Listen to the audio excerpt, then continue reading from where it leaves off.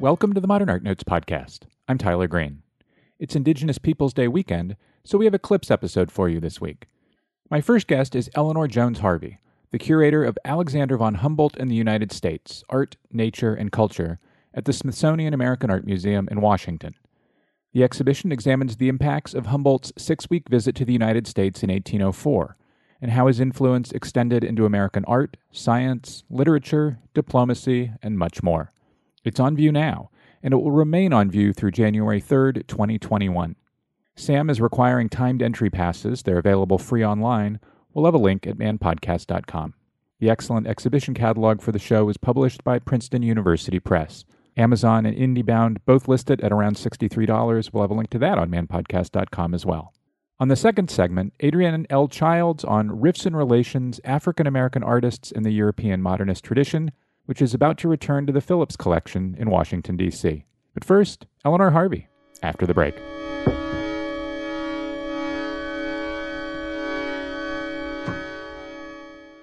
Since the outbreak of COVID-19, thousands of people around the globe have taken on challenges from Getty and other museums to recreate famous works of art at home. Astonishing in their creativity, wit, and ingenuity, these photographs remind us of the power of art to unite us and bring joy during troubled times. The new book, Off the Walls: Inspired Recreations of Iconic Artworks, celebrates these imaginative recreations, bringing highlights from the Getty Museum Challenge together in one whimsical, irresistible volume. Getty Publications will donate all profits from the sale of this book to the charity Artist Relief. Get your copy at shop.getty.edu.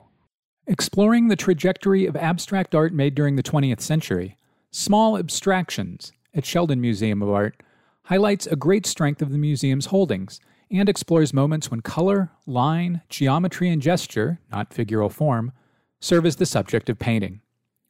Often associated with large canvases and dynamic brushwork, abstract art in America, as seen in this installation, took on many forms, including instances where artists chose deliberately to work on a smaller scale. The exhibition includes work by synchronists Stanton MacDonald Wright and Morgan Russell, members of the American abstract artists such as Burgoyne Diller, Alice Trumbull Mason, Ad Reinhardt, and Joseph Albers, as well as Pearl Fine and Nicholas Carone, known for their participation in Abstract Expressionism's The Club. Small Abstractions highlights the rhythms and geometries that this group of artists employed to formulate their own interpretation of non-figural or abstract art. For more information on Small Abstractions, visit sheldonartmuseum.org.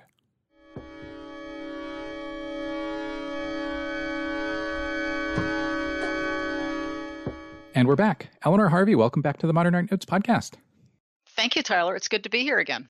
Before we get 34-year-old Alexander von Humboldt to America, where, upon arrival, he pretty much waltzed right into a series of meetings and dinners with the president of the country, who was he and how did he come to be in the Americas at the end of the 18th century and at the very beginning of the 19th?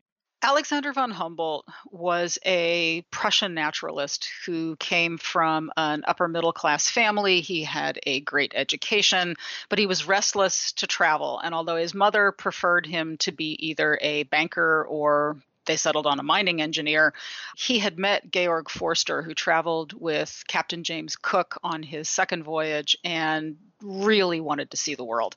And so after his mother died and he came into a fortune, Humboldt decided to dedicate his life to traveling as far as he could, amassing as much information as he could about natural history so that he could expand on his emergent idea that all of nature operated as one planetary ecosystem, that if he understood the relationships between things, that we would come out with a better understanding of our planet as a whole. Because Napoleon was in the middle of European conquests, a lot of the natural avenues for Humboldt were shut down. Napoleon had invaded Egypt. He had invaded Italy. He had gone down the Iberian Peninsula. And so what happens to Humboldt is that he ends up in Spain, where he gets an audience with the Spanish king and asks if he can have access to the colonies in the Americas. Normally, those are cut off from all European travelers as a matter of national security. But Humboldt had a tantalizing offer for the king. He said, I'm a mining engineer. I will bring you back information about geography. I will draw maps. I will do economic studies. I will tell you where the extraction possibilities are. And oh, by the way, I will pay for all of it myself. And the Spanish king relented and said, knock yourself out. So in 1799, Humboldt and a French botanist, Aimé Bonpland, set off for Venezuela and will spend the next 4 years crisscrossing Venezuela, Colombia, Ecuador, and Peru, spend a year in Mexico. And then as they are pulling together all of their materials in Cuba and waiting for a Spanish frigate to take them back to France, the assistant consul ends up striking up a conversation with Humboldt, and Humboldt's quite the talker, and he realizes that Humboldt is carrying a map of North America that he has created in the Spanish archives, and that this would be immensely helpful to Jefferson, who has just completed the Louisiana Purchase but knows nothing about what exists between, say, modern-day Louisiana and modern-day Texas and the American Southwest. And so he convinces Humboldt, he says, look, you've admired American democracy. You've read Jefferson's notes on the state of Virginia. You want to meet the man. He's just up the coast. When are you ever going to be closer? And convinces Humboldt to take the detour to Philadelphia and then make the trip to Washington in order to meet Thomas Jefferson, and Vincent Gray hopes to share that map. So Humboldt's first stop in the United States is, as you mentioned, Philadelphia, where he very quickly, enters the orbit of the Peel family. Before we get to the Peels, how did Humboldt know how to network his way into Philadelphia and toward the Peels?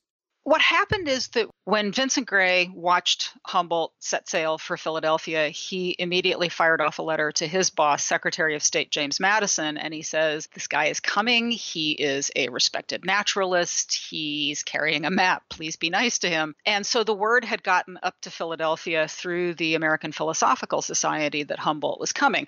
Of all of the people in the United States, it is the members of the APS who would have known who Humboldt was. They already had some of his early publications on their shelves. A number of them were in touch with Humboldt's mentors in Göttingen, who were honorary members of the APS. And so the stage was really set. And I think that when Peel volunteered to go rescue Humboldt out of quarantine off the docks of Philadelphia, it was partly because, as both a naturalist and a scientist and a friend of Jefferson's, that I think he felt this was an unparalleled opportunity to meet this man and to be his squire about town. And it is a job that he went into with relish. Charles Willson Peel was the patriarch of the first family of art, at least, in the Mid-Atlantic region. So why was Charles Willson Peel so interested in Humboldt, and indeed, what did he have to kind of offer Humboldt? What he had to offer Humboldt was two things. As a patriot, he had served with George Washington in the Revolutionary War. As a scientist, he was a fellow member of the APS, which Thomas Jefferson still maintained the presidency of, even after becoming president of the entire country. And as an artist and as the proprietor of one of the first museums in the United States, Peel believed deep down that art and natural history were the basis of a civics lesson for Americans, a way of understanding democracy by understanding and taking pride in your country and its assets, both intellectual assets, scientific assets, natural history assets, and the works of art that would help promote a sense of cultural identity. And so he's got a lot of reasons for wanting to meet Humboldt. And so my guess is that one of the things he's really interested in is being able to take Humboldt to his museum, his world in miniature, because that is really the natural corollary to what Humboldt is trying to do writ large by amassing information about the entire planet. What Peel is doing is a microcosm of that in trying to help people understand America. So what does the shared interest Peel and Humboldt had in each other tell us about the proximity of art to science and science to art in early 19th century Europe and, starting about now, in America?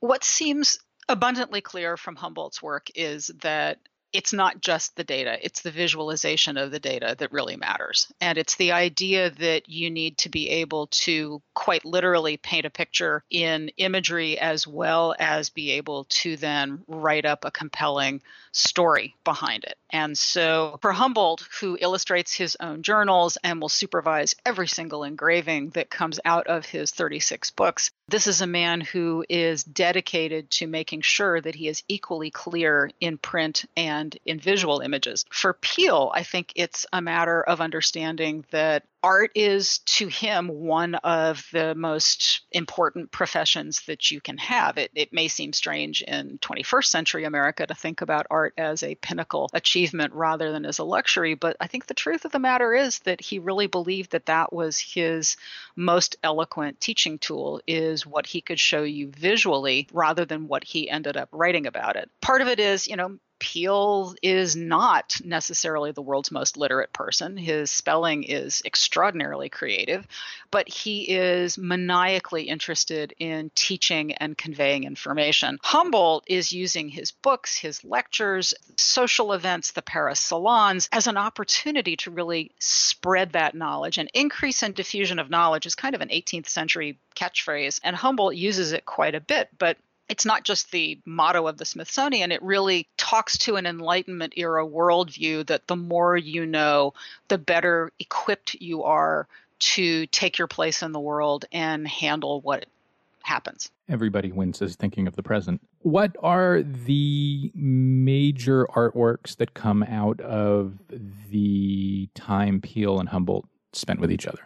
The first piece is something that literally comes out during that time, which is the portrait of Humboldt that Peale paints. He's come out of retirement. He's in his 60s. He's kind of considered himself, I'm getting too old for this. And he says, James is going to get me the paints and he's going to set me up in this room. And oh my God, I've got 3 days and I don't know whether I can do this. And he's so happy with the portrait that, first of all, he puts it in his museum so that Humboldt becomes one of the luminaries along with our leading statesmen and scientists, as though we have literally adopted him in 1804. The second thing that happens is Peale decides, well, there's still life in the old man yet. And so he begins working on what he thinks of as his last big history painting, which is the exhumation of the mastodon, which is simultaneously a landscape, a history painting, and a civics lesson about, I think, quite literally excavating America's identity in the form of mastodon bones out of what looks like primordial ooze in a marl pit in upstate New York, very close to where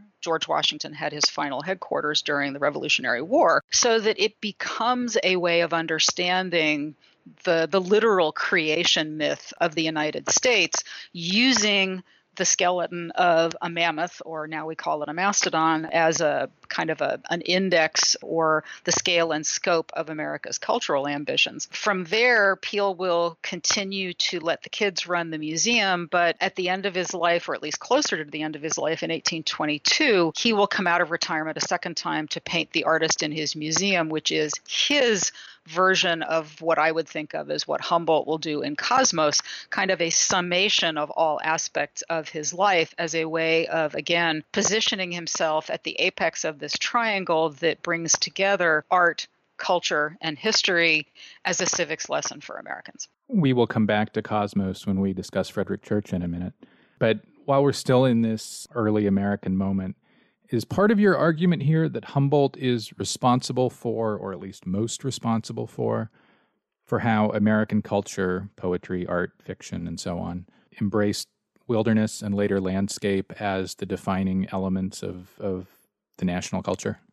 I think that he is an extraordinarily influential voice in steering us down that path. I think there's no question that if you go back and read Jefferson's notes on the state of Virginia, he has tentatively set us down the path of countering all of the European criticisms coming out of Buffon and Depeau and the Abbé Raynal, who are all dismissive of the Americas in general as being less than, weaker than, and a physically degenerate climate for culture and for humankind. He's basically saying, but we have the mammoth and we have Natural Bridge and we have this output. And he uses his home state as a test case for how those arguments are completely wrong. What Humboldt will do is arrive in 1804 and essentially say, oh, you're not just absolutely wrong in Europe. It's like, I can take Jefferson's argument and take you one step further, having just spent 4 years in South America and Mexico. It's as though he were saying to Jefferson, between you and me, we've got these guys. Let's go get them. And so I think what he does is, it's not so much that he redirects us to embracing nature. He essentially reaffirms Jefferson's instincts to use nature, and the two of them together essentially push harder and faster and further down that path so that it becomes a real American ethos. But I actually think Jefferson is probably the one who should be given a good deal of credit for having started it. I think it's Humboldt who, with his increasingly influential imprimatur, gives it the kind of rocket boost that it needs to take hold. As you mentioned, Jefferson was willing to meet with Humboldt in part because Humboldt had an important key to a new region of the country, one that the borders of which that the United States had not yet finally negotiated. What impact did Humboldt have on how the United States would investigate this new territory of the Louisiana Purchase, and indeed on the lands to the west of it? Humboldt was a big proponent of exploration and investigation as part of this insatiable desire to know the entire world. He also, I think, was rather pragmatic about the fact that he understood that exploration would mean exploitation. I don't think he was a purist on that front. And I think that he understood that that was a necessary evil that was part of the cost of doing business. He was a mining engineer. He was a mining engineer, and he was interested in what could be extracted. When we discover gold out west, he wants to know, how big is the biggest nugget? Where did you find it? You know, what was the matrix? I mean, he's really interested in what's here in terms of landmarks, but also in terms of the mineral wealth of the continent. So he's crushed that Lewis and Clark had left just by a matter of weeks before Humboldt got there. Although I'm sure Humboldt's companions at that point were like, oh, thank God we finally can go home. Because I think Humboldt probably would have attached himself to Lewis and Clark had that been an option. He was already worried that the two had not taken along the best and most sophisticated measuring equipment, that his own understanding of how to use the 42 instruments that he had hauled across South America would have made him an asset to that trip. But it's very clear that what he leaves Jefferson with is the belief that what they come back with is the beginning of establishing the American imprimatur on the global stage, that we will make our impact based on what is already here, not necessarily what we build on it. And so the European history of cathedrals and castles and architectural landmarks is not something we're in a position to compete with. But when it comes to Natural Bridge and Niagara Falls, and then the great Americans, Midwest, the Great Plains, the Rockies, and eventually Yellowstone, Yosemite, and the Grand Canyon, we will escalate the idea that our sense of identity and worth will come through natural landmarks and through what we discover as we move west. The actual impact will be that every single explorer after Lewis and Clark will take Humboldt's books and maps with them. Stephen Long actually has his books on the Western Engineer. He is carrying a copy of Humboldt's map. James Wilkinson, in his abortive attempt to carve off a part of the Louisiana Purchase with Aaron Burr and set up a new country, pirates a copy of Humboldt's map, gives it to Zebulon Pike, so that when Pike is out in the Southwest, that he's got a little bit more intelligence about what's going on there. And so what Humboldt does geopolitically is give Jefferson and Madison a leg up on the negotiations with Spain, but it also gives every American explorer a leg up on not only what to expect out west of the Appalachian Mountains, but how to record that, how to follow in Humboldt's footsteps and be accurate in your cartographic measurements, and be able to take that information and the specimens that you bring back and make that part of a global understanding of the planet that we live on. These post-Humboldt expeditions into America's various wests all prioritize the creation of visual material. Everything from sketches of landscape and landscape features to map making to botanical illustration when these expeditions return to the East Coast and they want to catalog what they found and what's there. Does all of that descend from Humboldt? I think a lot of it does, actually, because Lewis and Clark, it's not a visual voyage except for the maps. And so there is no sense that they're supposed to be bringing back sketchbooks full of things. They bring back word pictures, but they bring back specimens, but they don't bring back images. And that really does start with Stephen Long taking Titian Ramsay Peale and Samuel Seymour out with him. So I do think that notion that what you produce should be visual as well as literary does come out of that Humboldtian paradigm. In these years, and indeed as these decades increase across the 19th century, America is obsessed with how it stood in relation to Europe and wanting to measure up. And this continues well into the Gilded Age, I think you could say. Humboldt, as you mentioned earlier, thought America was the equal of Europe in many natural ways, which was certainly not something Americans had ever heard from a European at that point. What are some of the ways in which artists picked up on Humboldt's assessment and extended it or ran with it or built upon it? I think that the way artists picked up on it was the understanding that the visual record really did matter, that it wasn't just the province of upper class patrons, but that this democratizes art in a way that means that your audience is broadened beyond the fine arts world into the rank and file of K through 12 education, of the exploring community, the scientific community, because what you're bringing back is visual evidence of what we are. It's as though you are making the continent visually available to people regardless of their state of literacy. And I think that for a lot of people, particularly pre-photography, but even post-photography, it's also about proof. It's about veracity that these things do exist and that you're not just taking someone's word for it, but there's actually a picture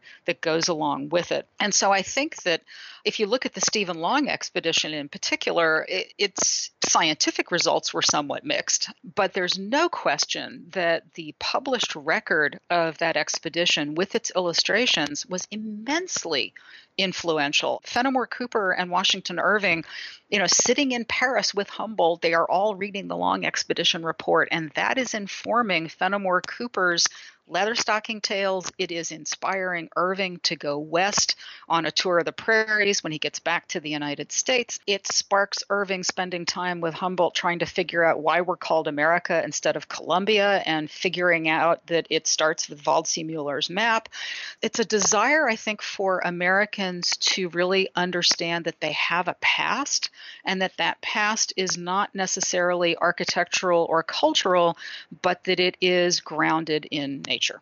One of the first and biggest ways that comes together in the book, this idea of veracity, of showing people what's really out there, especially given that Easterners didn't really have much of a context for much of the Trans-Rockies West.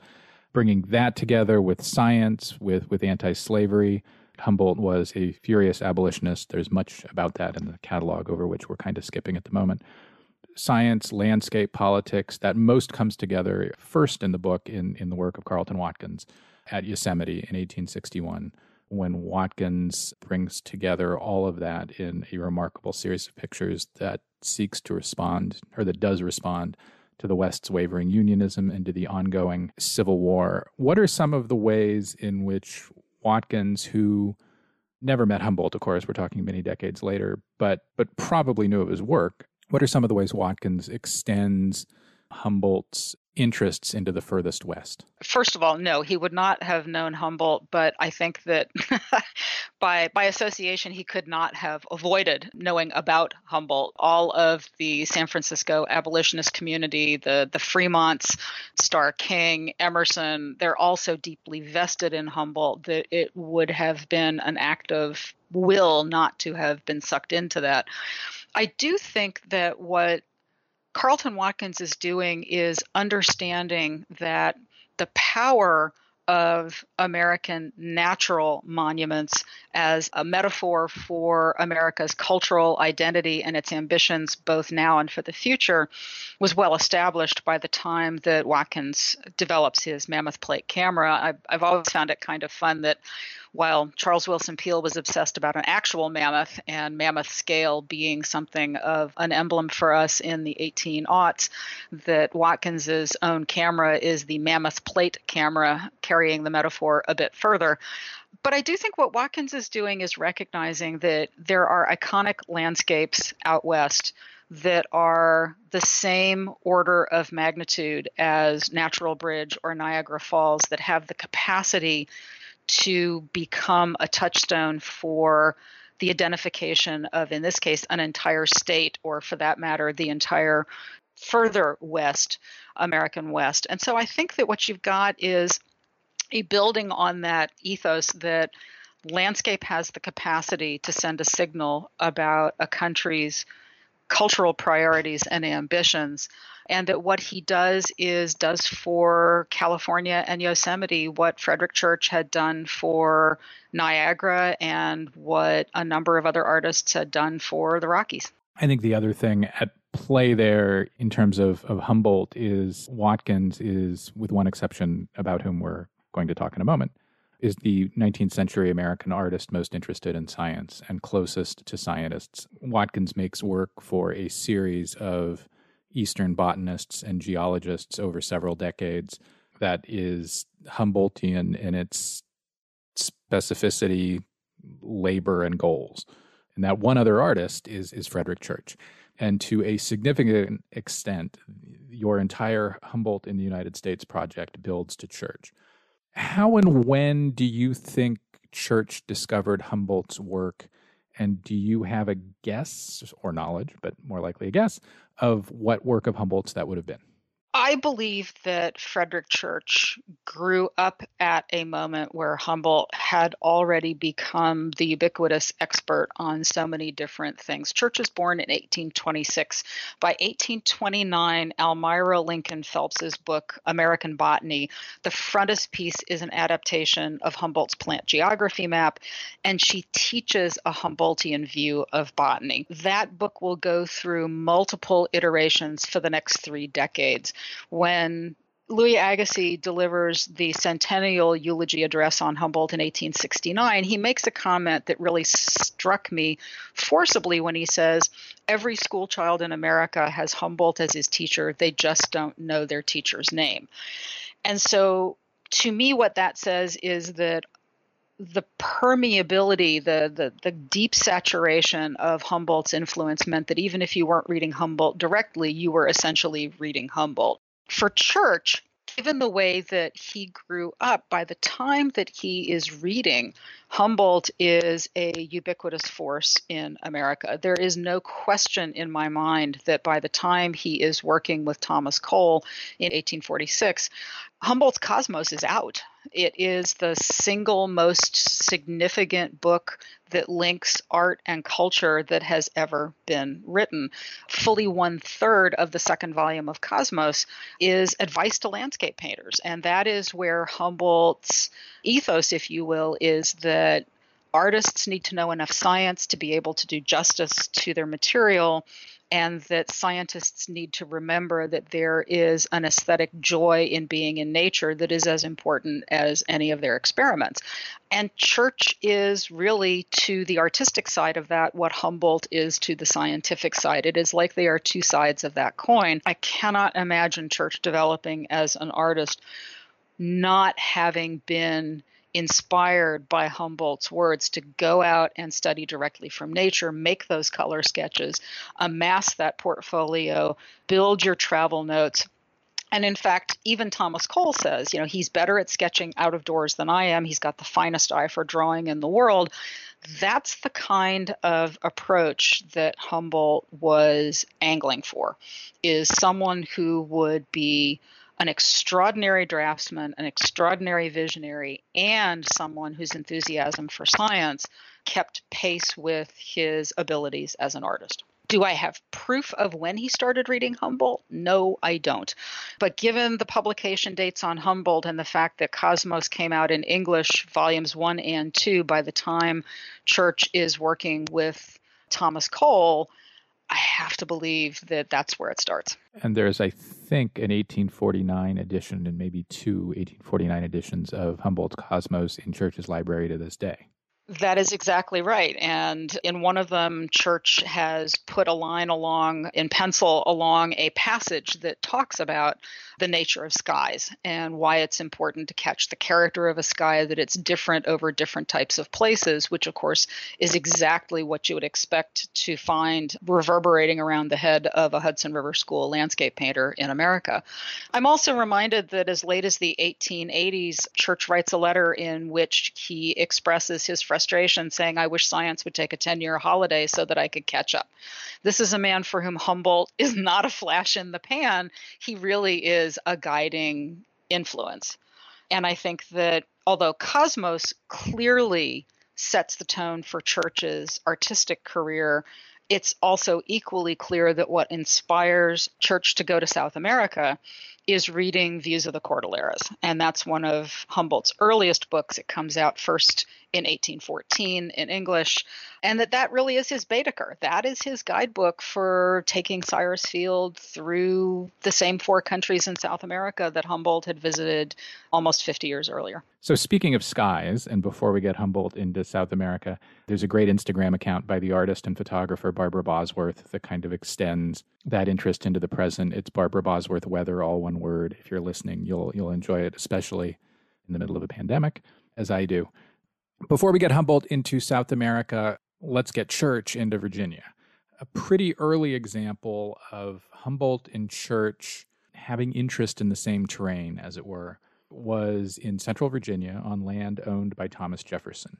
So in the early 50s, 51, Church and his collector and patron, Cyrus Field, who you just mentioned, visited a landscape feature in the foothills of the Appalachians called Natural Bridge.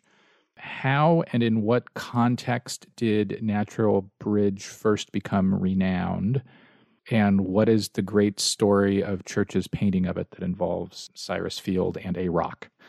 In the 1750s, George Washington was a young surveyor, and Lord Rockbridge, who gave the name to Rockbridge County, where Natural Bridge is, asked Washington to do some surveying, and so Natural Bridge was one of the landmarks that Washington ended up surveying.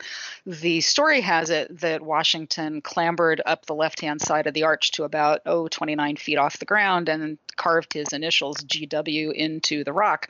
And then when Thomas Jefferson owned the land and Natural Bridge, there was a free man of color named Patrick Henry who was stationed there as an absentee landlord who also gave tours and presumably pointed out those initials. As a result, this was a painting that was also central to my exhibition on the Civil War and American art back in 2012.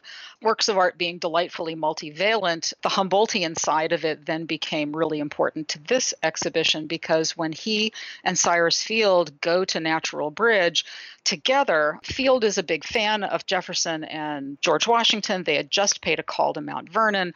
And when they get to Natural Bridge, Church will end up painting an image that shows Patrick Henry in the foreground, expounding on the virtues of the bridge to a white woman who is seated at his feet. And he is pointing toward that left-hand side of the arch where Washington's initials should be. But when they were on site, Church was only sketching in pencil, and he was scribbling color notes in the margins. And Field was a little antsy about this and said, well, don't you want to take some rock samples back with you? And Church is like, no, I've got this. And so Church continues to sketch in pencil and write into the margins, and Field picks up a couple of rock samples and they go home. Church paints the picture. He unveils it for Field. Field pops out the rocks. The rocks match in the painting and in Field's hands. And it's this Giotto-like moment of perfection that is kind of a way of saying Church has the finest memory and eye for color of any living artist. And so it's a Humboldtian moment where Church's ability to remember what it is he has seen and use his notes effectively to recreate it at home is part of the power behind the mystique of his entire artistic production. Field and Church are in Virginia in part, in all probability, because they want to see if they're compatible as travel companions before going to South America together. Why does Church want to go to South America? Is it as simple as Humboldt did it, therefore I want to as well? I think actually that is one of the best questions that nobody ever really asks about Frederick Church, which is why on earth did a man who doesn't go to Europe until the 1860s, who never goes west of the Mississippi, why did he decide to go to South America? It's something that I have to believe that after having read Humboldt, it is a tour that is meant to cement the affinity between the two men. I think that Church probably took confidence in making the trip because Humboldt had made it sound like it was such a magical experience. Field was clearly willing to bankroll the whole thing. And I think that the two of them together realized that this was the proof of concept trip for them. I also think that Church's burgeoning interest in the science behind landscape means that for him to really understand what Humboldt has written and the ideas that he is positing, he needs to see that specific landscape. He isn't going to be able to extrapolate it by going someplace else, because up until that point, it's really Humboldt who is drawing those inferences back and forth between one part of the globe and another. There is a famous waterfall that Humboldt visited in South America. There is a great engraving of it in his book about indigenous people in South America, and Church went there too and made drawings of it. What is that waterfall? Was Church consciously, intentionally riffing on, darn near copying Humboldt's presentation of it? And then why did Church choose a totally different view for his painting of that same waterfall? It's Tequendama Falls near Bogota, Colombia. And there is no question that Church is deliberately following in Humboldt's footsteps to this particular landmark. It is as though he and Field are reading Humboldt the night before and then sallying forth into the landscape the next day. Church keeps a diary, and it is at Olana, Church's home in Hudson, New York. But in that diary, he writes about the fact that they are embarking on this adventure. And the way that Church describes it is drawn specifically from Humboldt's description of trying to figure out what's the approach. He's up at the top of the falls where he feels a totally different climate. It's hot up at the top of the falls, but at the bottom, it's a totally different microclimate. And Church points that out and then reiterates that in a letter home to a family member. Humboldt had hired 6 local men in order to hack away at the greenery at the base of the Bogota River so that he could make his way up to the base of the falls. What does Church do? Hires 6 local peons to hack away at the foliage that has built up over the last 50 years so that he can have that same experience. Church does no fewer than 4 detailed pencil sketches of Tequendama seen from the rim at the top from a distant vantage point, and then 2 of them as he is making his way up the Bogota River. And he's clearly trying to figure out where his vantage point is. And while Humboldt's tended to be off to one side as though he's hovering halfway up the falls, Church decided to adopt the vantage point of being on the ground, almost in the middle of the Bogota River, looking upward toward the falls. It's a much more dramatic presentation. And I think that one of the things he's trying to get across is the exhilaration, the determination, and the obstacles that he had to overcome in order to achieve that scene. Chimborazo is the great subject of Church's paintings that come from this trip. Before we get to Chimborazo itself, can you contextualize for us how early to mid-19th century culture, so both European and American, considered stratovolcanoes? What did they represent, or what did they recall or promise? There is no question that from the very beginning of Humboldt's career, one of the things he is most interested in is what makes volcanoes erupt. And when he is in South America and he experiences his first earthquake and he experiences volcanic eruptions, he begins to develop the idea that these are not unconnected phenomena. And he believes that volcanics actually play an important role in understanding the way the earth is formed, the way it's torn apart, that it's not just water that shapes the planet or air that shapes the planet, but that it's the forces of fire under the Earth's crust that also has an elemental impact on the scenery that we see today. What comes out of that, though, and it's quickly transferred as a political metaphor when Humboldt returns to Europe, is the notion of a smoking volcano waiting to erupt being a metaphor for incipient revolutionary politics. Simón Bolívar will pick up the metaphor and run with it when he goes back to South America to fight for the independence of his home country of Venezuela from the Spanish Empire. But it will permeate political thought about volcanoes waiting to erupt, and the volcano in this case being the people who are going to rise up and revolt against an oppressive power structure. In American politics, this will become most profoundly associated with the abolitionists who use that volcano metaphor in order to describe a country on the verge of erupting over the issue of slavery. Frederick Douglass's seminal speech, The American Apocalypse, where he talks about the fact that slavery is America's moral volcano waiting to erupt, comes straight out of that Bolivar-Humboldt lineage. But it definitely becomes a really powerful metaphor for the destabilization of everything that you thought was solid and predictable underfoot. And that's the thing that Humboldt takes away from the experiences of earthquakes and erupting volcanoes, is that everything that he thought he could count on, he now has to rethink as something that is in flux. And that is a really powerful metaphor for his life in terms of never taking for granted that something that is received wisdom is in fact the truth, that one does have to then try to understand what's really going on. For church, that volcano tends to operate the same way. It can be peacefully puffing along, minding its own business, but then there is the notion that particularly during the Civil War, that Cotopaxi, which has been puffing along peacefully since 1854, in his first painting of that volcano, is in violent eruption by 1862, when the entire country, the United States, is essentially on fire and coming apart at the seams. So Humboldt's interest in the inner workings of volcanoes and instability does end up feeding into probably the most powerful abolitionist metaphor in the United States. There's probably a great book and show out there in how American thinkers and especially artists looked at and considered volcanoes across the 19th century as a way of charting the development of American intellectualism, and particularly in relation to politics. I mean, it starts with, the Grand Tour and Etna and the American artists and Emerson who went there, and then continues. I mean, the only American artist who does a convincing volcano before really Bierstadt's second trip to the far west in the 1870s is, of course, Carleton Watkins. Bierstadt took wax at Mount Shasta in Northern California in 1963.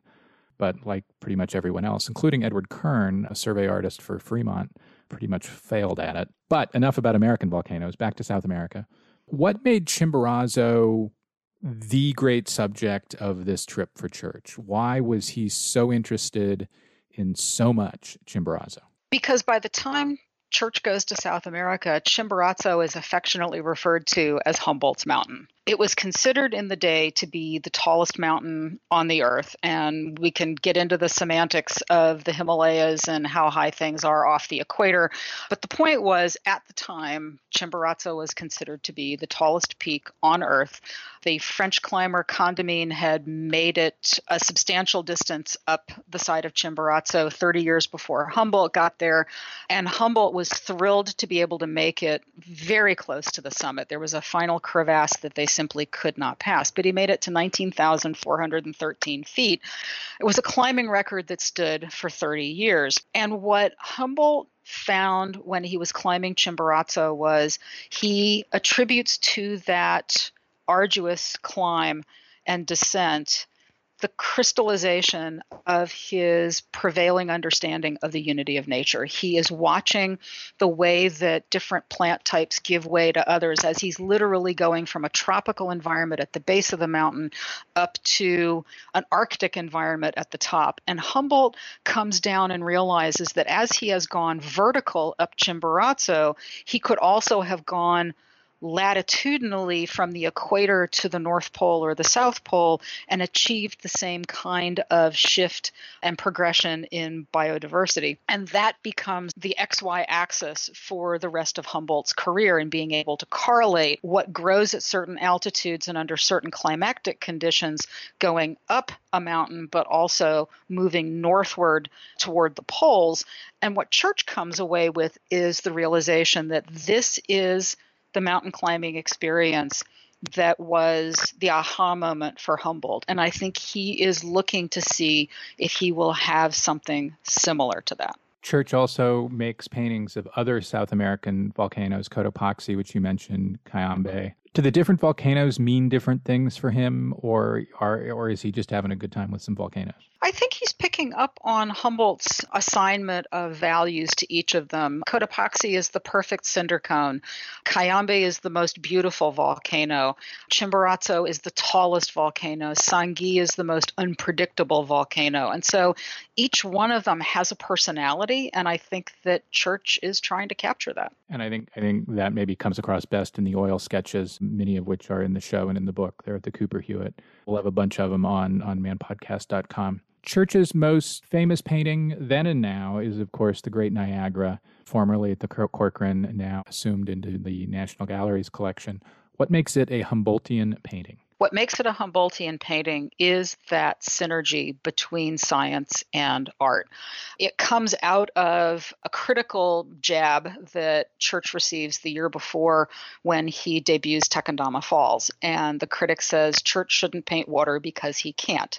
And I think at that point, Church rallies to that criticism, goes to Niagara Falls, sketches over 100 works in pencil and in oil, resolutely looking to capture the dance and play of moving water. It's almost a Leonard-esque kind of commitment to understanding how water operates, both in terms of science and in art. He goes home.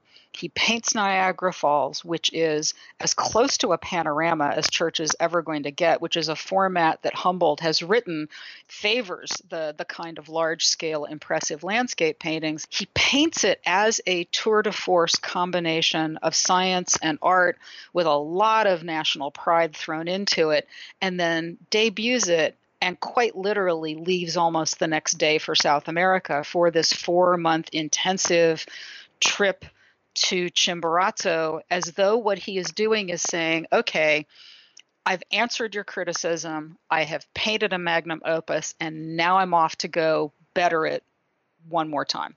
Is Heart of the Andes the painting at the Met that Church paints in the very, very late antebellum years, 1859, a summary of his address of Humboldt, kind of a magnum opus type summary?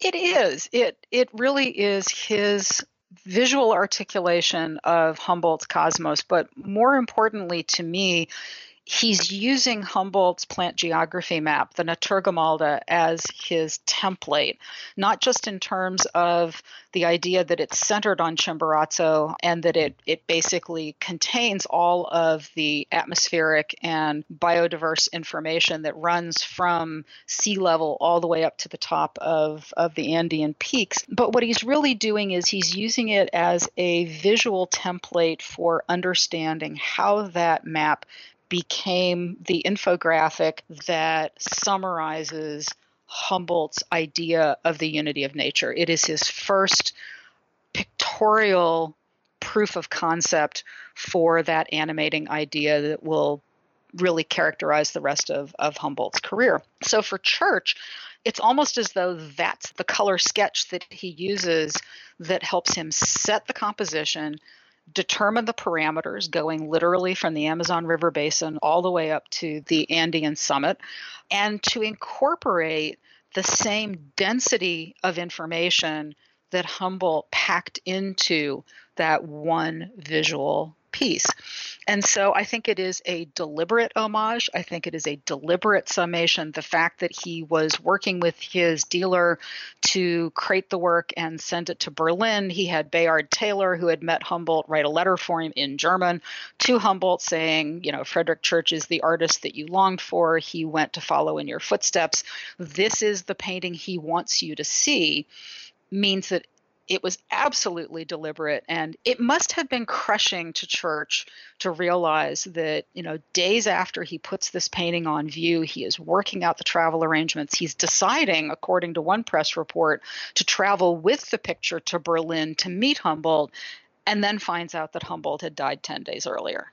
And the New York Times basically mourns on Church's behalf and says it's like he lost a good friend, even though the two men had never met. So, to me, what Church had in mind for that painting was something truly gargantuan. By that time, the imprimatur of having Humboldt say nice things about you could really boost your career. And I can imagine that Church, at this point in his life, having, achieved the pinnacle of success that he had with Niagara, was being asked to then better it and to continue to improve on that. That this was the painting that, if it came with a letter from Humboldt basically extolling what he had done, is exactly the kind of next step that he would envision for his career. In 1848, Church had made a painting called, or that we know today anyway, as To the Memory of Cole. He made it after Thomas Cole's death. It features a spotlit cross in the foreground landscape, a suggestion of Cole's grave, a memorial painting. There is a cross in the lower left-hand side of To the Heart of the Andes. Is that for Humboldt? Did Church add it? I doubt it. Humboldt was as close to an avowed atheist as you're going to find extolling spirituality in nature. And I suspect that may have been one of the reasons that Thomas Cole himself never overtly embraces Humboldt. There are a lot of people who are deeply uncomfortable with the fact that Humboldt never in any of his works mentions a creator or a higher intelligence. It is all about a natural ethos and a sense of spirit resonant in nature without attaching it to God. Church is a Congregationalist. He's a deeply devout man, and his last name provides the great visual pun for all of that. And so my guess is that the cross in the Heart of the Andes is not so much for Humboldt as much as it is, I think, for the understanding that in America, landscape painting takes that Humboldtian ethos and then uses it as a spiritual pilgrimage as well as a cultural one. Eleanor Harvey, thank you.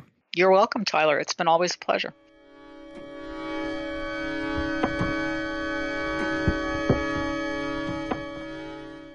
The Nasher Sculpture Center is ready to welcome you back. Kick off the fall season with a stroll through the Nasher Garden and visit today to see Barry X. Ball remaking sculpture, the first U.S. museum survey of works that combine 3D scanning technologies with traditional sculpture techniques. Whether online or in person, find new ways to enhance your visit, from time ticketing, weekly music performances, to expanded digital content on the Nasher app. Learn more at NasherSculptureCenter.org. Support for the Man Podcast comes from the Pulitzer Arts Foundation, a museum that believes in the power of dynamic experiences with art. On view through February 7th, 2021 at the Pulitzer is Terry Adkins' Resounding, a career-spanning exhibition that surveys the trajectory of this influential artist's expansive and improvisational practice. The exhibition features a range of Adkins' work, including rarely shown early sculptures and works on paper, as well as his acclaimed recitals, installations of related artworks with which Adkins explored the legacy of unsung but significant historic figures and moments. The exhibition also includes a robust selection of items that Adkins collected: books, records, musical instruments, and other objects from a diversity of artistic traditions that highlight the breadth of Adkins's literary, musical, and visual influences. To plan your visit or to purchase an exhibition catalog, visit pulitzerarts.org.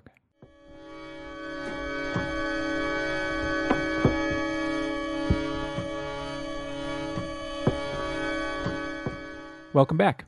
Next, I'll be joined by Adrienne L. Childs, the curator of Riffs and Relations, African American Artists in the European Modernist Tradition. It's at the Phillips Collection in Washington, D.C. It returns when the Phillips reopens on October 15th. The museum has extended the exhibition through January 3, 2021. Riffs and Relations offers works by African American artists of the 20th and 21st centuries, alongside works of the European modernists whose work they engaged. The exhibition catalog includes contributions from Childs, Renee Morer, Valerie Castle-Oliver, and Dorothy Kaczynski. It was published by Rizzoli Electa. Amazon and IndieBound offer it for about $43. We'll have a link on manpodcast.com. We'll also have a link to where you can pick up timed tickets to see the exhibition at the Phillips. Adrienne L. Childs, welcome to the Modern Art Notes podcast.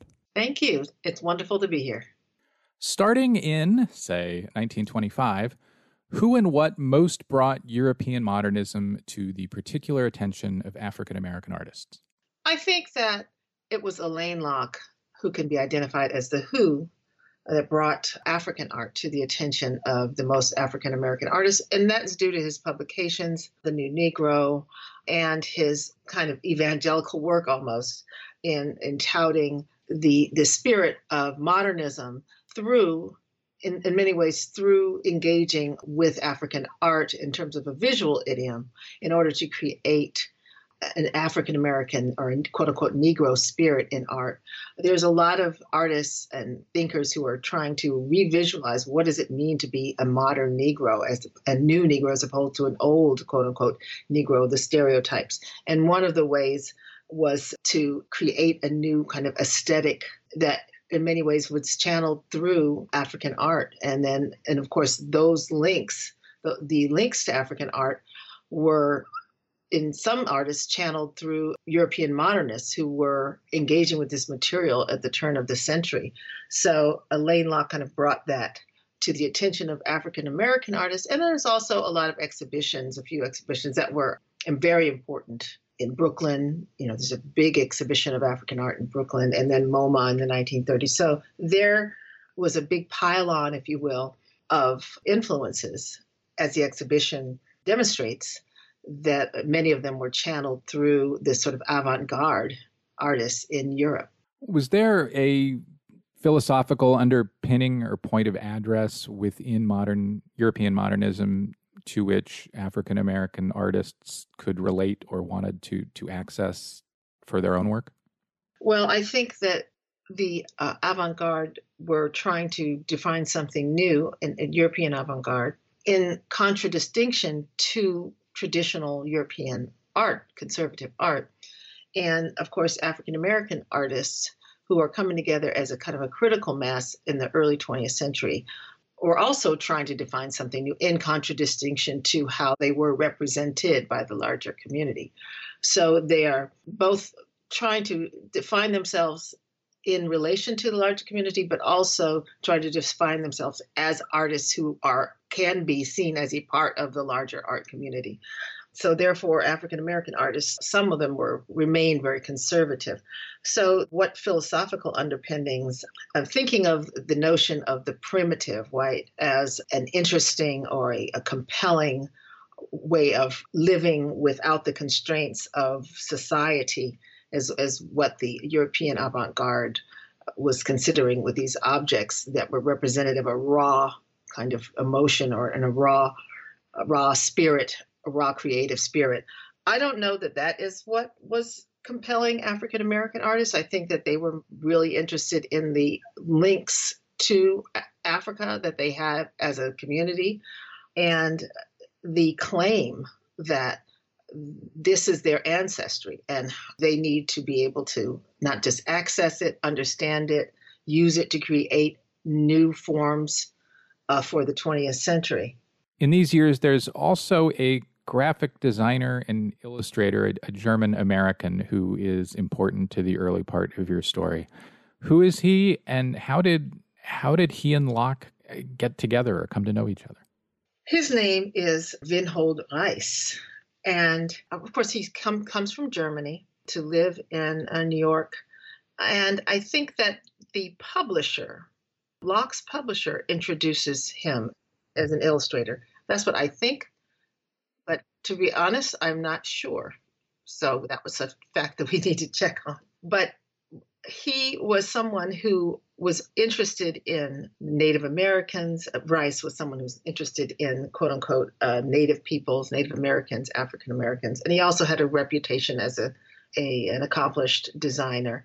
And I think that Locke felt he would be a good example. And I also think that Locke was somewhat Eurocentric in a way and wanted to bring together different people who were in the field that could help to kind of encourage and foster and nurture this movement that he's trying to grow.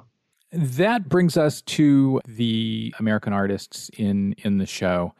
And I think going from Rice to Aaron Douglas might be the right transition.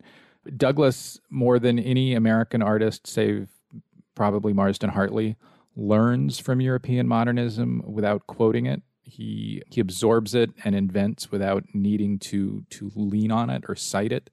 What did he take from Europe, and what does he come forward with that is solely his own, solely American?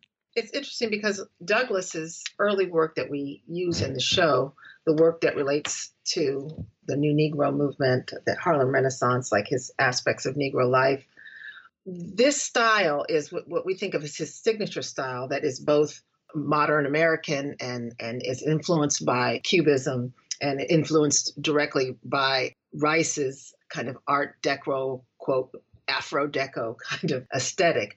He synthesizes it so well, like you say, that it's almost difficult to pinpoint what is he getting from Europe, right? And what is it that is his only, what is it that is kind of American? So because he brings it together so well, but he then goes on later in his career and does a lot of work that we might even call impressionist, because this style he keeps coming back to. This is a style that many of his institutions that commission his work, like Fisk University, later commissions him to do murals, and many of that. This is the style that he is known for. But he also has another much more kind of European style. But that's not really relevant to this.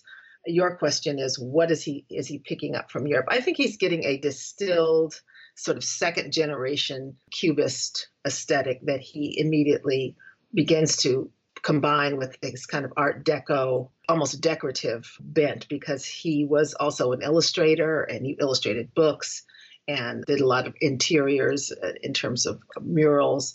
And so it's kind of a decorative graphic aesthetic that is very singular in many ways. Now, not all of the African-American commentators on this were in love with what he was doing. Later on, one of very important scholar, James A. Porter, was thinking that perhaps Douglas and those who were following Locke's call toward looking at African aesthetics were limiting themselves.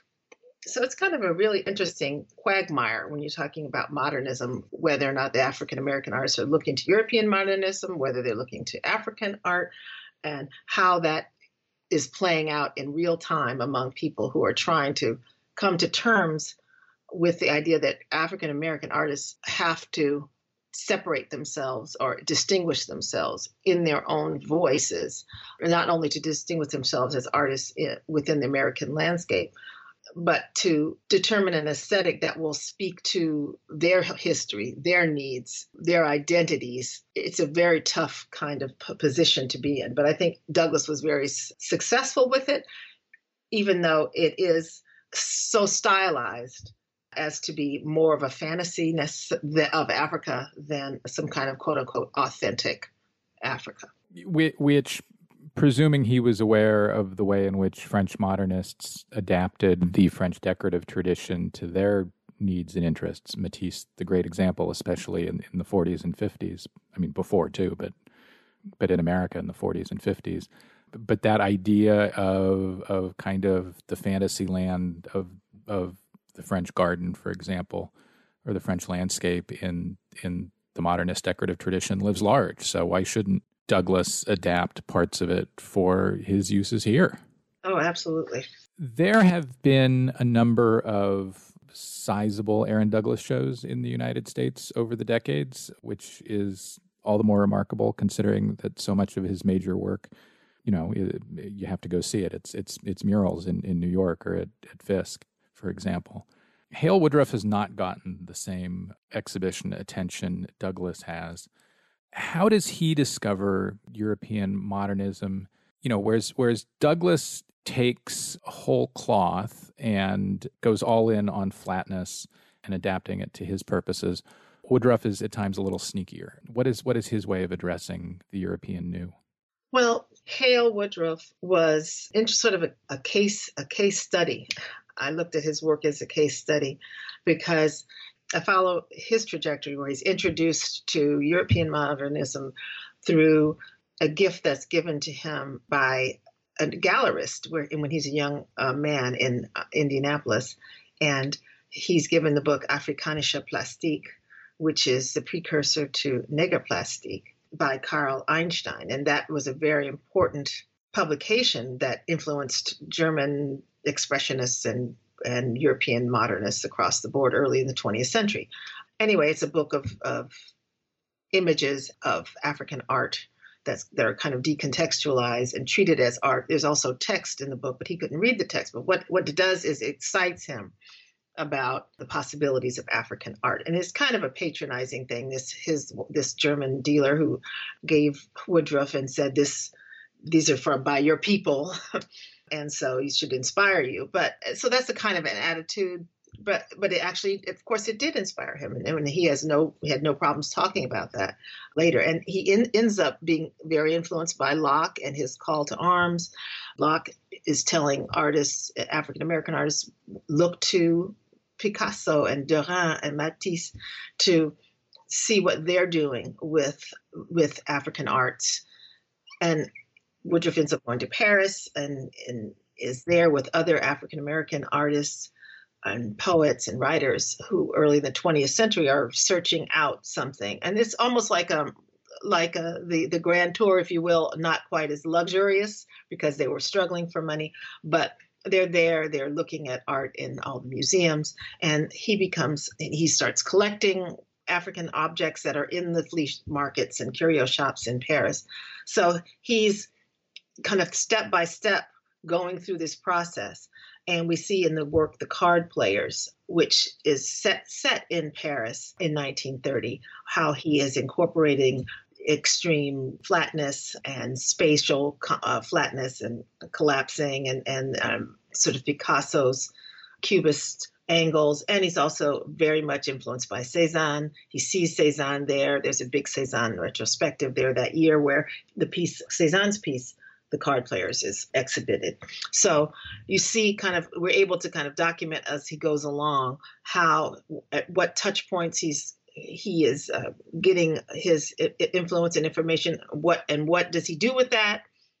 He comes up with his painting, The Card Players, and The Card Players goes back to the United States and is exhibited with the Harmon Foundation and sent around the country as an example of the Negro artists who are engaging with modernism and who are engaging with African art.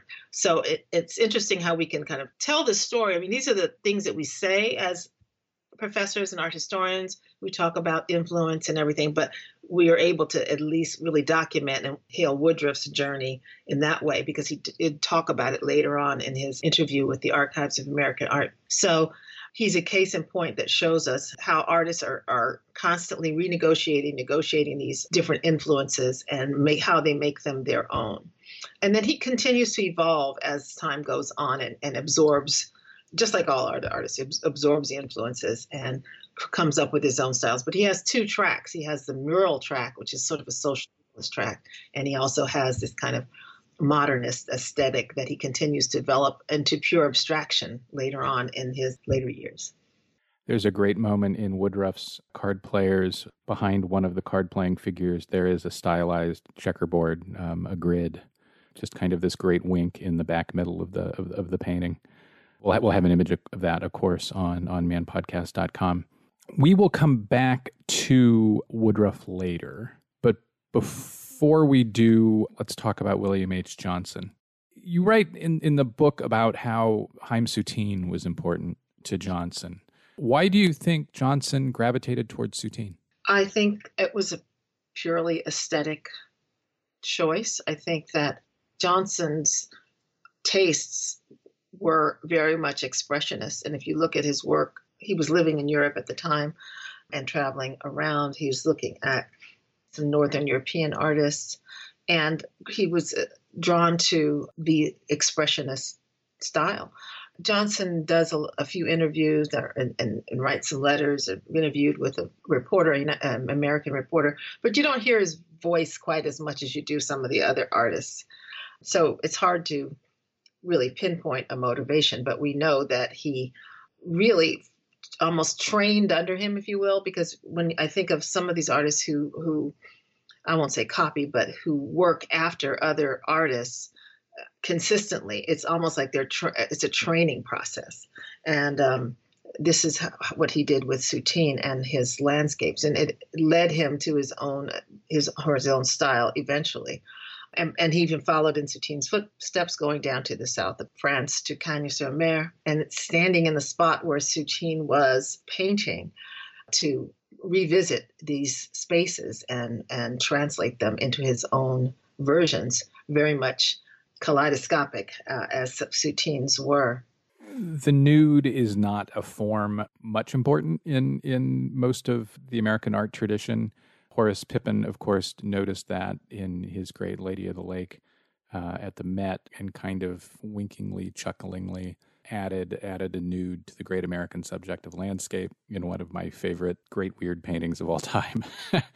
And Johnson makes a nude in 1939. It's in the show. It's in the Smithsonian American Art Museum's collection. It's a clear, plain riff on Manet and Olympia.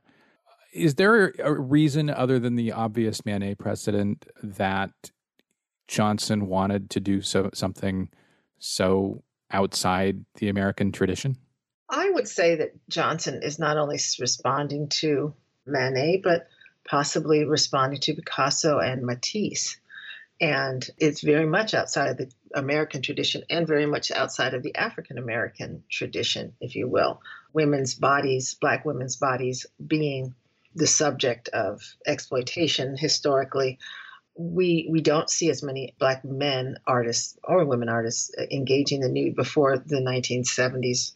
So I think that it is unusual for him, but I do think he was really responding to the modernist nude. It's also interesting that she is very much American, as she is a woman of voluptuous woman. She is not an idealized woman.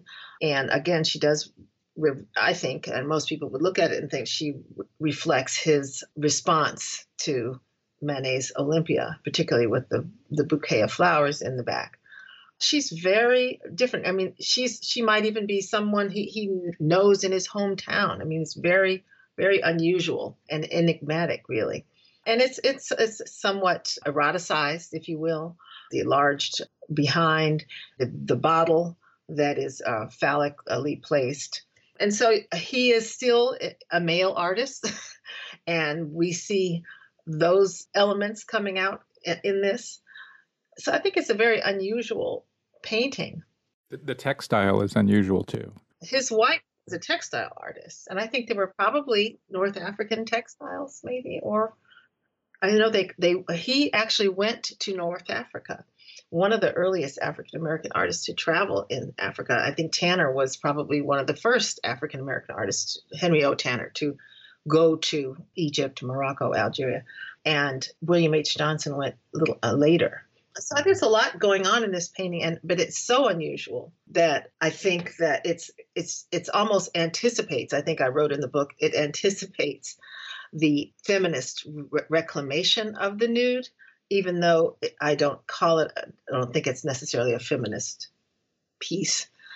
I don't think he's a proto-feminist, but I do think that he is reclaiming something and consciously looking at the Black body as something that is worthy of this kind of attention.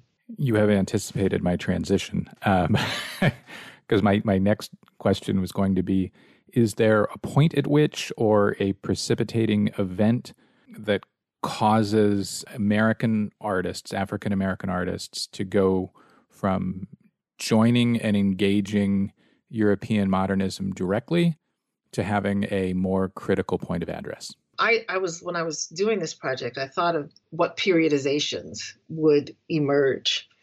And you notice that there's nothing really from the 70s here, or the Black Arts movement, the Black Power movement. So there are periodizations. The early part where African American art is a modernist project. It is born with modernism and entangled with modernism, period. But when you come to the 60s, 70s, when the Black Arts, Black Power movement comes along, and there's a concerted effort to reject anything that seems like you're relying on whiteness, relying on European Eurocentricity, and Afrocentricity becomes certainly more important. I didn't find anything, and I also it was very important to me to understand if the artist's intention was not to engage with modernism in whatever way they engaged it, then I didn't want to assume or say, well, it looks like it, so therefore it must be, even though I could probably find artists in there who we could pinpoint and say, oh, they were clearly influenced by this or that. Anyway, the point here is, when do they start turning things, or when did things start turning around? And I would say in the 50s and 60s, we don't want to isolate African-American artists. There are people out there that American pop artists who are looking at the history of art, who are seeing themselves as criticizing sort of this postmodern, if you will, critique of art history, or the way art history is even told. So Larry Rivers, for instance, I think is a big impact on Bob Thompson. So Bob Thompson is working in the late 50s and early 60s, and he's in the context of other artists who are riffing on the canon. And so he begins to look at this European art and incorporate European art history. Bob Colescott is doing the same thing in the 50s and the 60s. So I think that they're part of the bigger transition into the kind of postmodernism. Colescott, particularly with his wicked sense of humor, he is a pivot in a way that is, I don't know, feels to me pretty sudden, and he gets away with it because we're in on the joke, because he's making tradition the punchline and makes sure we know that he knows that we all know it. Exactly. And if you look at someone like Romare Bearden, who is also working along these years and who's very much engaged with art history and sees himself as part of this lineage, if you will, his work doesn't have that edge. And that Colescott's work is like a sledgehammer. So they start splitting off, right? And then one influences the other. But I don't want to think of African American art as something that is contained and it moves along in its own bubble, because as this whole project shows, there's semi-permeable membranes, or there are no membranes.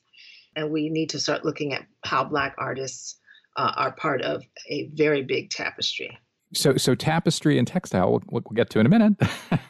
But while we're talking about this kind of transitional period, or artists who kind of have a foot in several places at once, I want to talk about Elizabeth Catlett. There's a story that pops up again and again throughout the book of a Black American artist having been pointed to African art, African sculpture perhaps, by a friend or teacher, and that nudge seems to have been read by the artist as a kind of art world permission or confirmation that it's okay to engage with Africa directly rather than having Africa mediated by Europe.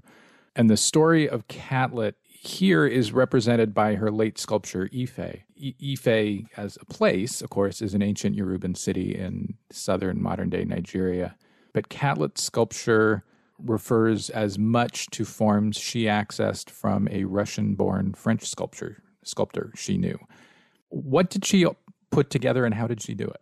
It's interesting that you say that this is a recurring story throughout the book, and in terms of the influence of perhaps a European teacher or someone. And in her case, we know that she talked about Zadkine and how he not only taught her about form, she talks about negative space, direct carving, but she also talked about him introducing her to African art. But I would say that it would have come anyway. So, but she does talk about that, and it would have come to all of these artists anyway. But there's a point at which they remember a teacher or a mentor. So it's interesting how she's synthesizing too. Perhaps the best of the best are the ones who can synthesize influence and to create something completely unique. But of course, her work, I love this piece, Ife, because it does represent not only her beautiful craftsmanship, and if you see it in person, it's really stunning. And there is a very large head. The head extends behind, almost like a big headdress. I mean, you can't see that in this photo. But she's synthesizing her interest in pre-Columbian sculpture. She's synthesizing her interest in African work and modernist sculpture. I mean, there's Henry Moore all over this piece. And she's also looking to create an aesthetic that is sort of pan-ethnic, because she does live in Mexico. She's an expatriate. She's lived there, married, had children, and she's thinking about women's issues and the history of women who are workers, the women who are activists, and the power of women. And so she's really trying to create something that is both rooted in race and transcends race. And it's through this multi-dimensional aesthetic there. And then by naming it Ife, she's, of course, talking about the great civilization that produced what people think of as a classical sculpture, classical African sculpture. And some, of course, racist naysayers would think that they thought that perhaps Egyptians came down to present-day Nigeria and created this advanced sculpture. So, but it is a proud kind of history in terms of the history of art.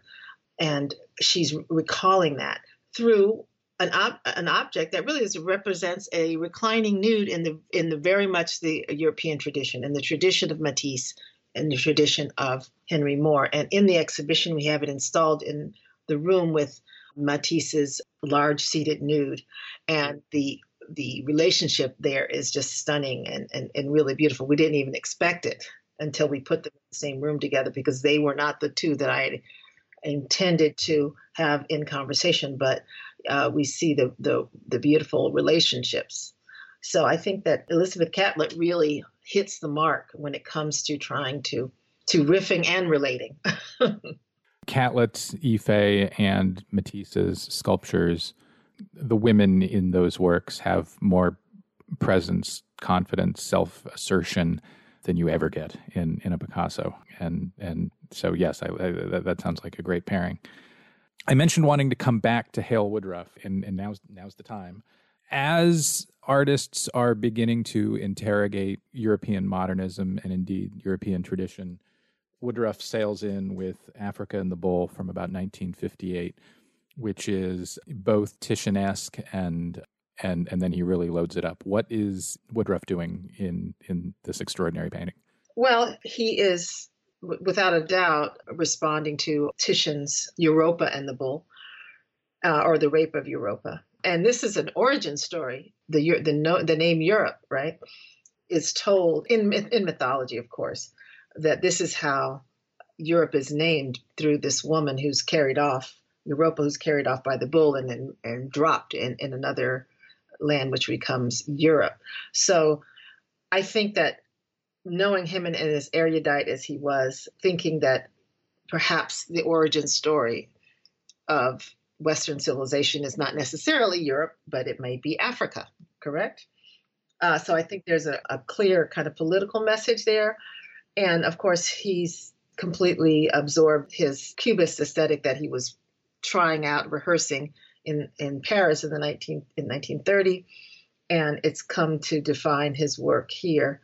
But it is very much in the 1950s kind of style, if you will. But I think he's positing the notion that not only is Africa an origin story, but that an African woman has that kind of beauty, and the African woman can be a reclining nude, just like we saw with William H. Johnson. I never even thought of those two as being related, but there is this relation, this sticking point of this reclining nude woman that comes up so much in European art and is railed against, as we will probably talk about, with postmodern feminist artists. But this is very much a trope of European art, this reclining nude. I also read the painting as a critique of imperialism and colonialism. The bull in Woodruff's painting is white, and the nude is painted entirely in black, although, of course, there's some slightly lighter lines so that we can delineate the figure, if that makes sense. We'll have an image on bandpodcast.com. But yeah, it also reads to me as a critique of European colonialism. We've been talking about how artists address Europe and modernism in Africa in the content of their work, rather less than we've been talking about how they've done it in the forms of their work. But that happens too. And a great example is Emma Amos. In the early 90s, Amos is looking extra intently at Matisse and wonderfully at Matisse. Why then? And how is she addressing him?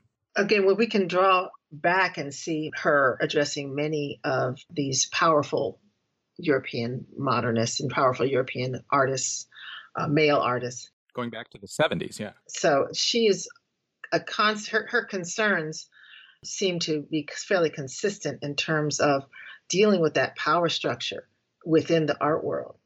But there is a moment where she becomes really interested in specific artists like Matisse, like Gauguin, and their relationship to her as her own status as an artist, right, as well, and her own voice as an artist, as a Black female artist. And so this work that she has put together, which is fairly enigmatic and perhaps tongue-in-cheek, perhaps very tongue-in-cheek, Malcolm X Morley, Matisse and Me, but she puts her own name, her own self into the equation here, as she does in some of the other self-portraits as other artists. And what's interesting here is that we don't know which figure she is. Is she the reclining nude, the seated nude sculpture by Matisse, or is she the blue nude, right? And why is she putting Malcolm X into Malcolm X Morley, and obviously referencing the African-American activist Malcolm X, and then the British artist Malcolm Morley she represents a painting by him in the background, a watercolor, as well as a very mysterious photograph by George Shivery. So this is again an enigmatic representation of that deals with art's power structures. It deals with the nude, and it also indicates, I think, that she is not trying to destroy this history of art. I think there's a certain amount of interest in it and respect for it, but there's also a desire to level kind of the playing field and to disrupt what is an old boys kind of network. So how does she come to it? I think that, again, this is in an era when many artists in the 90s, 80s, and 90s are concerned with these, particularly Black artists, are making their mark on the tyranny of art's history and the way art history is told, the way it's exhibited, and the power that the museums wield. I mean, many of these artists, particularly this piece by Emma Amos, comes right after a big Matisse show at the Museum of Modern Art. And after a while, if you're an outsider, if you're not being sort of incorporated into this machine, the art world machine, you can address it in your art, and actually you can get a little bit more attention by doing that. I mean, it is also a way of drawing attention to yourself. Her painting is bordered by African fabrics. She clearly knew that Matisse loved African textiles, owned African textiles, was frequently photographed with them, represented them in his work, and she's going a step further by foregrounding them in her art object on a par with the painted surface, which I think is pretty neat. Something she does a good bit. Speaking of Matisse, what do you think attracted Barbara Chase Ribaud to Matisse's backs? I see Barbara Chase Ribaud as a consummate formalist, and I see in some ways Matisse's backs as being representative of the power of formalism on a grand scale in terms of his own work. Those are very large sculptures. I mean, grand scale. And so I feel like she was interested in this form of the stele, that Matisse's back is what she calls a stele, like a large slab. And she has done many, many series of these works.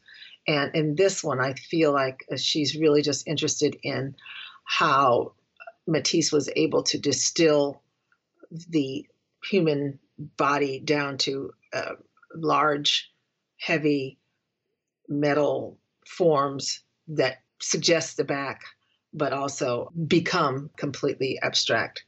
And this was an instance where I think the artist is just purely interested in the way another artist has sort of accomplished something that they admire. The last big topic I want to bring up is a person, David Driscoll. Driscoll makes, taught, collects. How might your project, this show and book, provide ways into considering or addressing the influence of his career, or careers for that matter?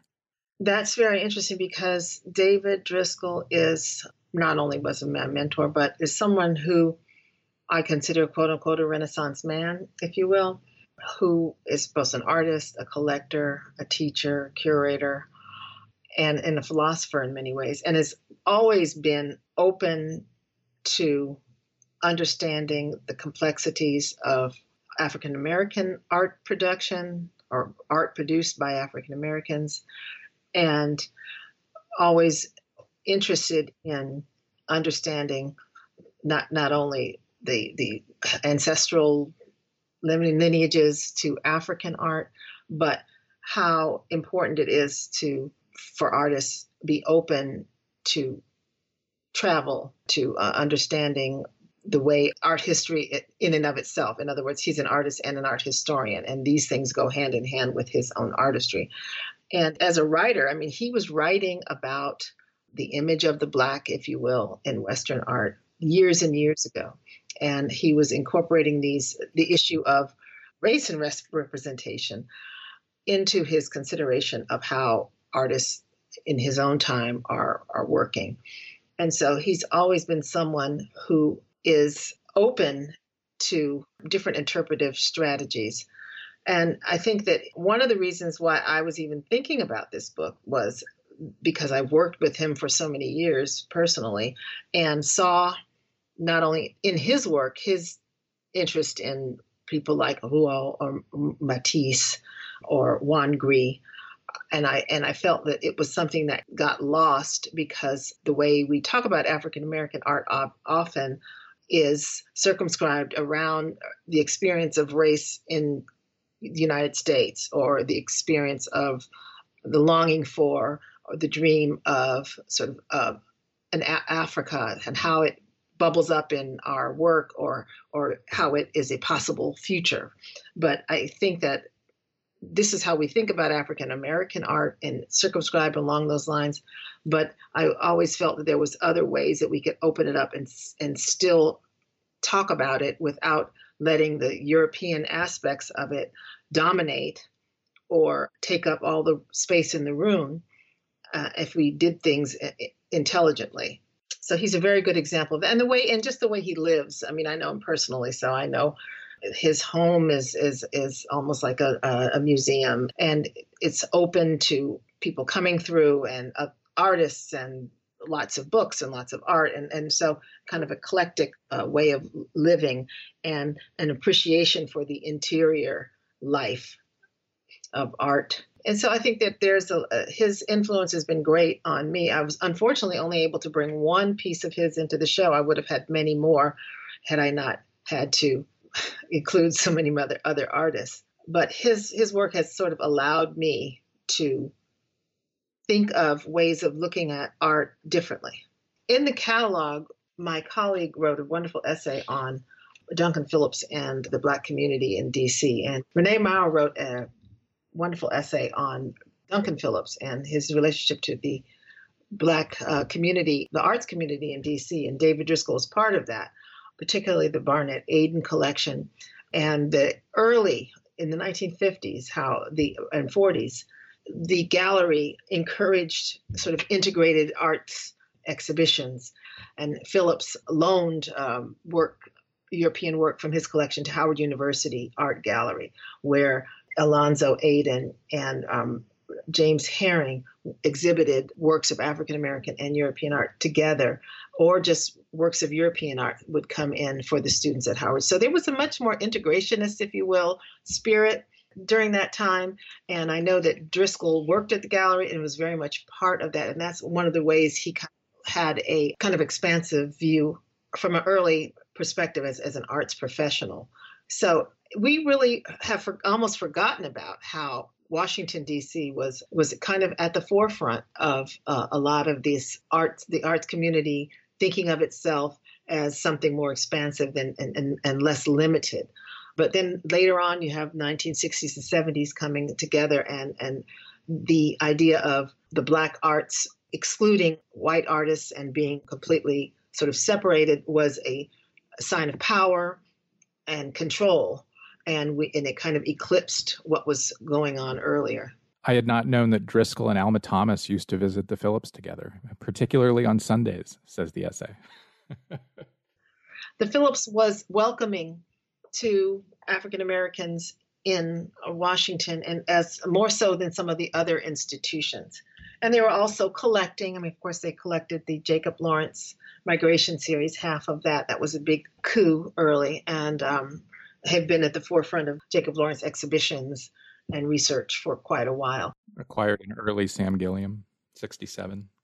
That was his first major museum acquisition, was from the Phillips. So I think Duncan Phillips, he had a particular taste, but he was certainly interested in art that was not limited to racial designations or to temporal designations, and you would exhibit works from different eras altogether to talk about their commonalities as opposed to their differences.